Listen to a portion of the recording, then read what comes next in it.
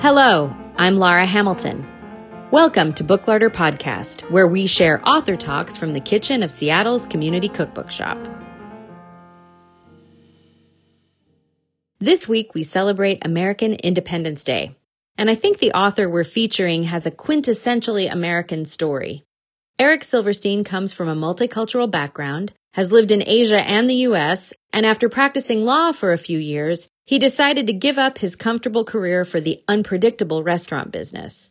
The food at both his restaurants and in his new cookbook, The Peach Tortilla, is influenced by both his Asian upbringing and his adopted hometown of Austin, Texas.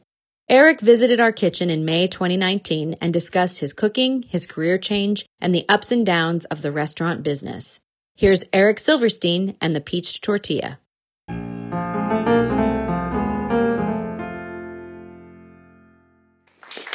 Thank you. Well, hello, everyone. My name's Eric Silverstein. I flew in last night from Austin. So I own, obviously, The Peach Tortilla in Austin, Texas.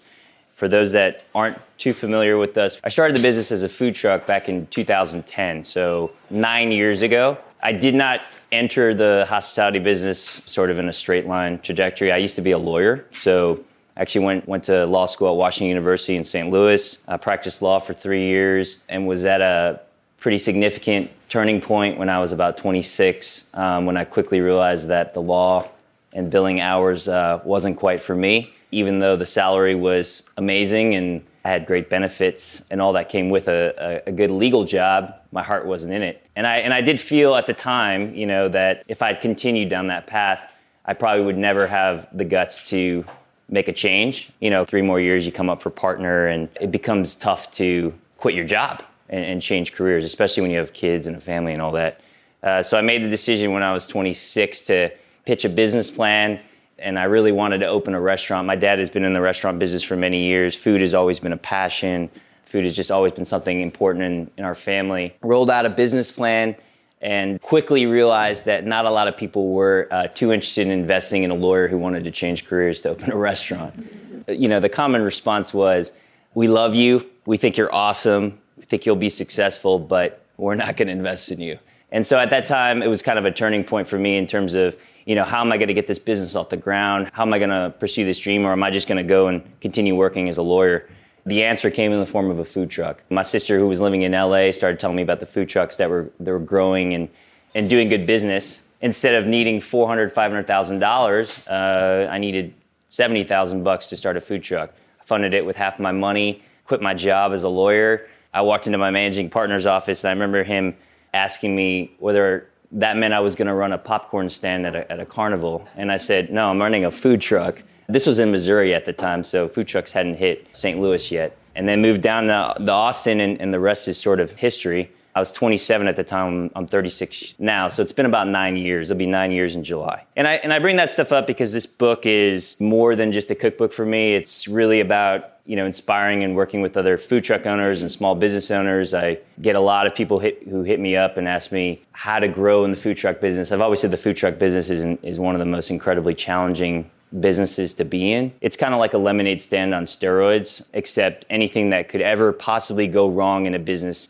will go wrong in a food truck. Whether it's your generator dying, flat tires, your engine blowing up, which happened to us on 35 in Austin, refrigeration not working. I mean, literally, it's one of the most challenging businesses. And so I do want to reference a Seattle tie to this book. In 2011, I did San Francisco Street Food Festival, and 5 of us out-of-towners went to San Francisco and did the festival. One of the trucks that was out there, or food trailers, was Skillet. Ended up becoming good friends with Josh Henderson, who was the original founder of Skillet. And Josh didn't even have a restaurant at the time. He ended up building the Cap Hill location about a year after we met. He was kind of a mentor for me as I was really on the fence about whether to continue, because it was such a hard business. I felt like I could really only talk to somebody who had been in the business and understood like the pains of trying to grow this thing and the pains of trying to run a food truck. In 2012, I called him and asked him what he thought I should do. And he said, "You need to go for it and open a restaurant." We ended up doing that in 2014. He came out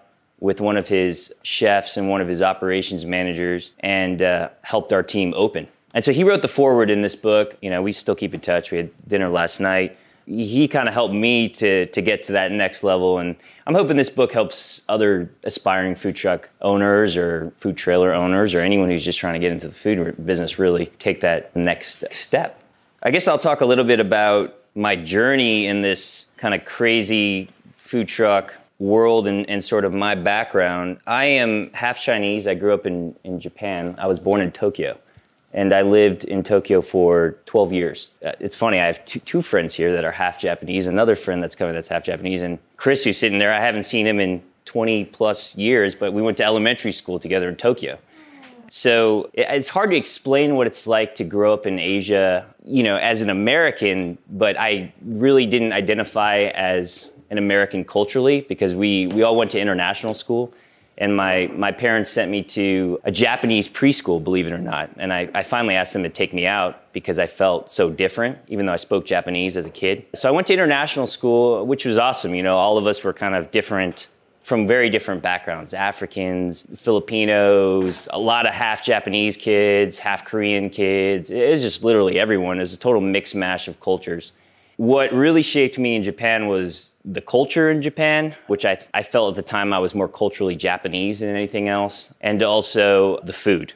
The food in Japan has always been some of my favorite food. And then on top of that, growing up in a half Chinese household with a mother that cooked a lot of Chinese food, that food influenced me as well. So it was kind of this mix mash of being in international school, living in Japan for 12 years, having a Chinese mom, and all that food influence really inspired me throughout this sort of food journey. That's why if you look through this book, all the recipes are kind of influenced by my travels or my mom's cooking or the food I had in Japan. And I felt like if I didn't put that story in the book, it really wouldn't make any sense. Like if you just look at my name, you're like, this sounds, like a Jewish guy writing about all kinds of weird, food. It doesn't really add up. But for me, that's the food I grew up eating, whether it was tempura or okonomiyaki or yakitori or onigiri or oden or my mom's soy sauce chicken, mom's shrimp toast, Hainanese chicken rice, chow fun. That's the food that really is comforting to me. I'd say about 30 to 40 recipes in this book are inspired by that. And then there's also a section in this book on Japanese American fast food. Which most people would be like, why would you be inspired by fast food? But Japanese American fast food, to me, is unlike any other. There's a concept in Japan called MOS Burger. It stands for Mountain Ocean Seas. And they had my favorite hamburgers as a kid growing up. When you walk into a Japanese fast food store, it's pristine. The employees are incredibly hospitable. You get your food fast. It's delicately wrapped, and it tastes really good. So I always loved Japanese fast food. And on top of that, my dad worked for Kentucky Fried Chicken, of all places. Kentucky Fried Chicken in Japan is pretty awesome, too. And so I grew up eating a lot of KFC. So there's a chapter in this book that's really inspired by all of those kind of flavors. My riffs on flavors, so like MOS Burger, for instance, has a miso ragu burger with like a tomato, and they have a teriyaki burger. So we created the Japa Jam burger, which has like tomato jam and a hoisin-based sauce that you can make at home now. There's a recipe for that in this book. We do some Japanese-inspired hot dogs, kind of like a Asian fusion fried chicken. I didn't take that stuff verbatim necessarily from eating in Japan, but it definitely inspired me. And another one of my elementary school friends just walked in. So he's also half Japanese, so it's like a reunion tour in here. So that background really influenced me kind of growing up. When I was 12, I moved to Atlanta. My parents sent me to private school, and it was a big culture shock for me. And I write about it in this book because I love my parents. I think they're the best parents in the world, but they didn't prepare me for, what I was about to go through in terms of, it's very difficult to explain, but culturally, when you go to international school in Asia, everyone's different cultures, different races. You don't think about being different because everyone's different, and you kind of create this weird internal culture where everyone speaks with an accent and everyone's just uniquely different. But my parents sent me to a private school in Atlanta that was incredibly homogenous. There were 2 Asian kids, and I was one of them. And so to go from that to this very proper private school. I remember my mom took me to go shopping for my uniform, before the first day of school. And she was like, well, you got to buy khaki pants and you have to buy, a collared polo shirt. It was a little weird, for me. And, she would send me to school with a bento box, and like onigiri in it. The people would be staring at me like, what are you eating? So there was definitely a cultural learning curve for me coming to the States. But with it came a lot of positives, to be honest. Like being in Atlanta, like I kind of fell in love with Southern food. I tried to incorporate a lot of that stuff into my cooking, which I knew nothing about when I went to Atlanta. I didn't know anything about Atlanta when I got there. I knew Coke. That's all I knew. And I knew about the sports teams. So I spent 6 years in Atlanta, and then I ended up going to Missouri to do my undergraduate degree at WashU, and then stayed for law school, and then did the legal career. I guess I'll touch a little bit about my journey in the food truck business. I've kind of alluded to this, but the food truck business is so hard. It's incredibly challenging. Anyone who makes it out of the food truck business is either lucky or uniquely savvy or just persistent. You don't just fall into success out of the food truck business. It's just too hard. And so for about 3 years in the food truck business, I was pretty much at my wit's end. I took no paycheck for like 2 years, worked like a dog, and Austin's hotter than hell, and there's no AC in these trucks. When I started, I leased a Lonchera, so it was basically an old Mexican taco truck. And these things don't even have generators on them. The way they run is you have a fridge that basically chills an ice block inside, and then you run a fan that blows and circulates air to keep everything cool. It's no longer allowed by the health department, but that's how old school these trucks were. I got my first truck, I had like 250,000 miles on it. I was paying like $3,500 a month to rent this piece of crap. So the 2 years was incredibly difficult. Ended up at one point putting the business up for sale because I felt like I couldn't do it anymore. There were days where I would just dream of being like a barista at Starbucks, because at least that would make me like $10 an hour. and that sounded like a win at that point. I think there wasn't, people all ask me all the time, like, was there a turning point in your life, like where the skies parted and like a ray of sunlight beamed down on me? And that didn't really happen. It was more like we were more methodical about how to make this business successful, because the food truck model, I've said it like over and over again, is so broken. The expectation with food trucks is that you have lower overhead, so you kind of have to charge lower for your product. The reality is most food truck owners, they may make money, but the money they're making is their salary for running the business. So you're basically like buying a job when you operate a food truck, essentially. It's like a Subway franchise. You want to make like $40,000 a year, you run your food truck business.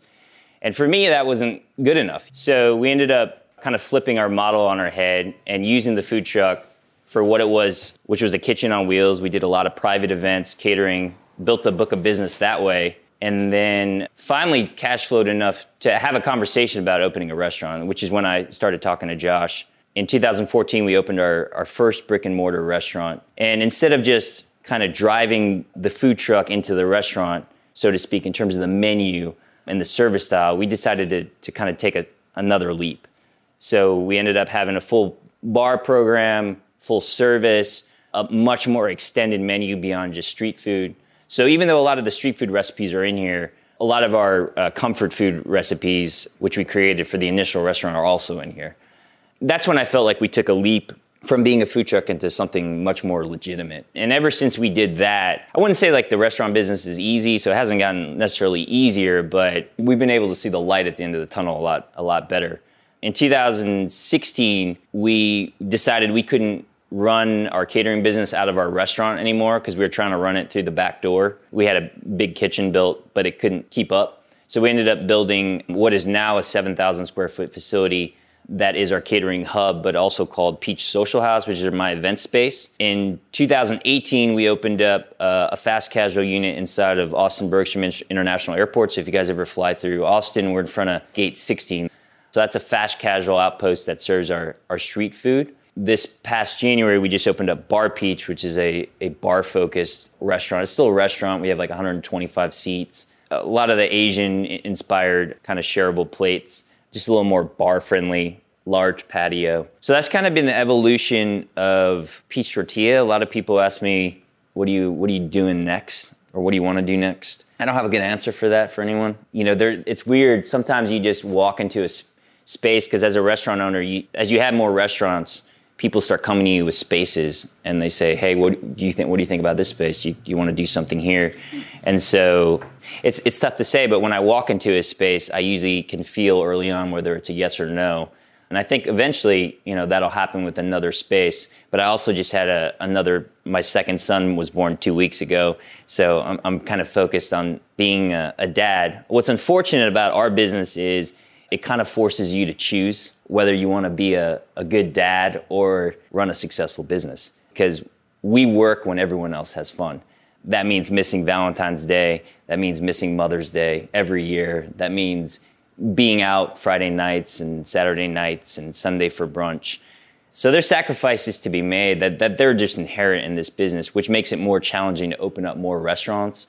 The guys that do it with families, there's a sacrifice somewhere in there. It has to come out of one end or the other, right? Like nobody can burn both ends of the candle. That's a factor for sure in terms of like our ability to grow. I think I've determined, last night actually we sat down to dinner with Josh and we talked about this. It was like, at what point do you say like you're happy with where you're at and you make enough money as a restaurant owner to kind of put the ego aside, so to speak, and say like, I don't need to build like 3 or 4 more restaurants or have 6 under your portfolio. But also as a restaurant owner, the ego is kind of what got you there in the first place. I always say, and I say it in this book, like if I didn't have an ego, I probably wouldn't have opened my first restaurant. I would have just ran a giant catering company. But the ego gets you, right? Because you're like, well, nobody's going to even know about this catering company. Like it's not going to get press. Like nobody cares about catering companies. They care about restaurants. So, it's this juggling act of like, how do you balance your ego with your business as well? So that's kind of a part of it. But that's kind of a quick and dirty trajectory of my 9 years of being in this business. The recipes in this book are largely from the initial food trucks that we had, the restaurants that we have. I mean, Bar Peach opened after this book, after I sent in the manuscript, so none of those recipes are in here. And then I did have a short-lived food truck called Yume Burger, which was a Japanese-inspired burger truck. That's no longer still going, but a lot of those recipes are in here as well. And then, like I said, a lot of comfort food from my youth, growing up in Japan and having my mom's food. With that, I'd love to just kind of have a dialogue and answer any questions anyone might have or talk further about the book. Yeah. So I noticed in your book that you have lots of pictures of noodles, like Asian noodles. Sure. List the brands, and it's always hard for me if I go into an Asian market to look at that stuff and say, what is that? Yeah. It's all bright and beautiful. Do you have like a list somewhere that you post of different brands to use?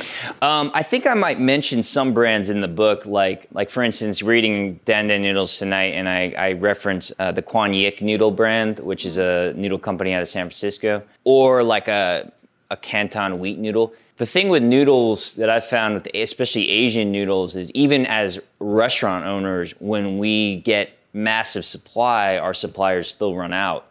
So they're difficult to source and source consistently. I would say my rule of thumb when I go to an Asian grocery store is I tend to buy a few different types and see what works the best. If there is a fresh noodle product, I will lean towards that. But the type of noodle matters, right? Like probably wouldn't go and buy Korean noodles for a lot of these recipes because I don't have any Korean noodle dishes in it. A lot of them are Chinese inspired or Japanese. I have some ramen recipes in here. I also have a laksa recipe that uses a ramen noodle. Those are easier to source because Sun Noodle now, which is another brand, Sun Noodle will sell you a sauce packet and then the actual noodle in the frozen section. Truth be told, like every restaurant owner, that 99% of them are buying their ramen noodles and they're coming in frozen. So don't feel bad about that. And then another recipe we have is the Southern Fun, which is a wide rice noodle. That could be a Vietnamese or Chinese product and you want to get that fresh. So you're saying for ramen you actually use frozen noodles? It comes frozen. It's fresh frozen, right? Okay. So it's a fresh product that's frozen, and then you just defrost it in the fridge overnight, and then you just cook it in boiling water for 3 minutes. Wow, I didn't know that. Yeah, 2.5, 3 minutes. Why did you choose Austin versus some of the other kind of food truck cities like Portland, Seattle, LA? Sure. I thought about Seattle.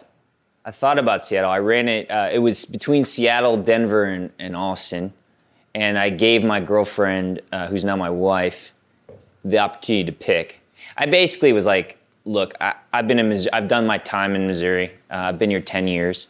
I'm not sticking around. Do you want to come with me? I'll let you pick the city. I don't really care where we go. I just want to run a business. We visited Austin. We liked it. The weather was a big component of it. She likes sunshine. Although lately, that kind of ousted Seattle. We love Seattle, though.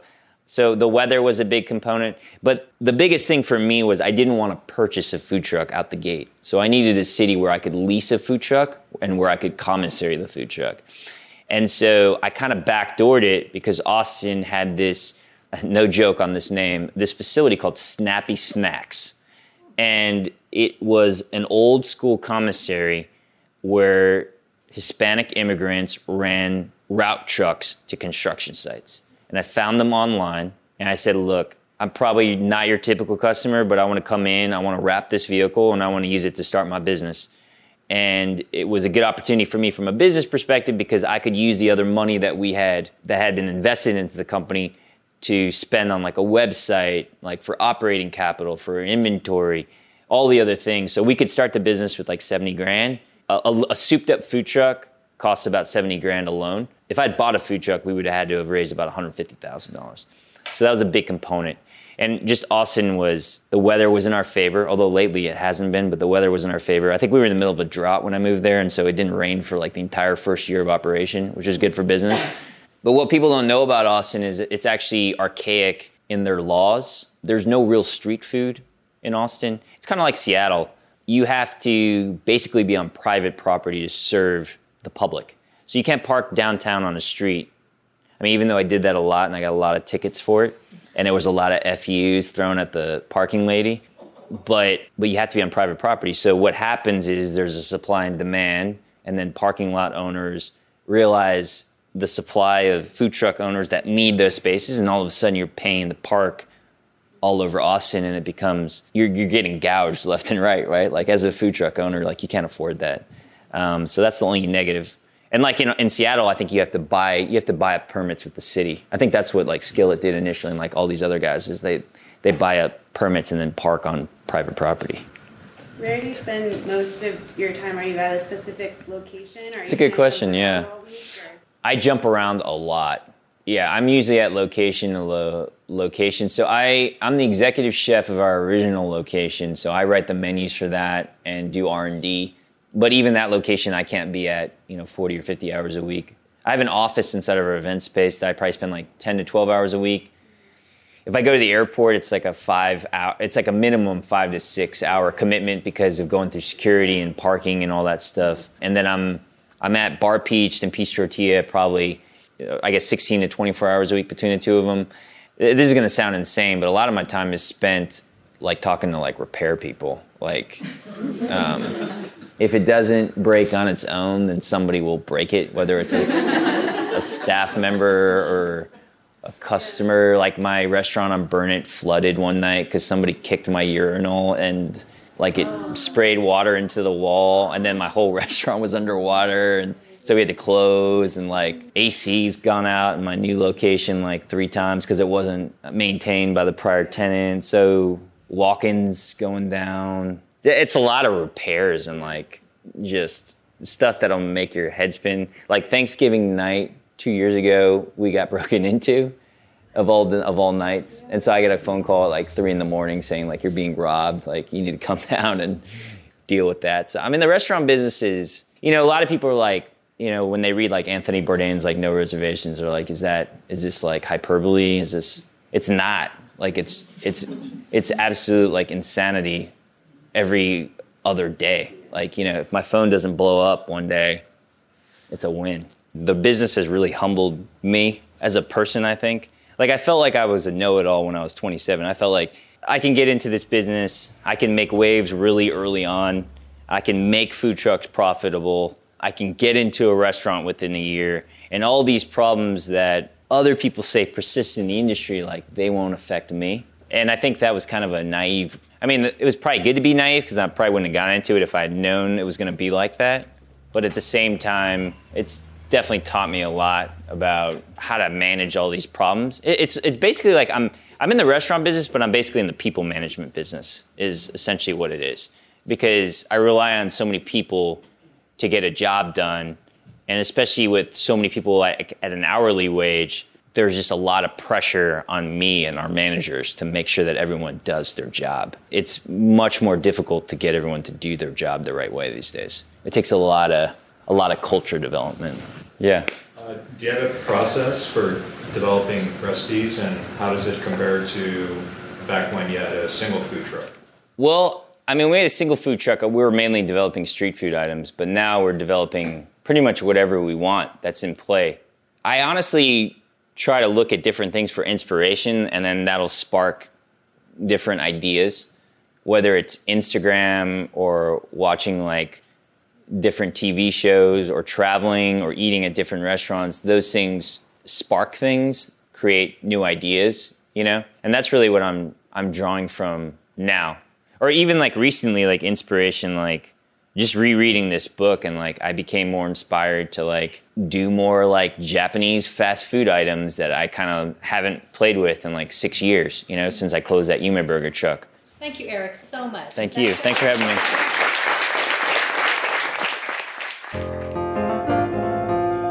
Thank you to Eric Silverstein for visiting us in Seattle, and to Sterling Publishing. As always, you can get 10% off a copy of The Peach Tortilla and any other books featured on the Booklarder podcast by visiting booklarder.com and entering the code PODCAST at checkout. This episode was produced and edited by Abby Circatella. Our theme music was composed by James Coley. Subscribe wherever you get your podcasts, and follow us on Facebook, Twitter, and Instagram, where our handle is @Booklarder. For more information about Booklarder, including author talks, cooking classes, and to join our monthly email newsletter, visit booklarder.com. And if you find yourself in Seattle, please visit us at 4252 Fremont Avenue North. I'm Laura Hamilton. Thank you for listening, and we'll see you next time.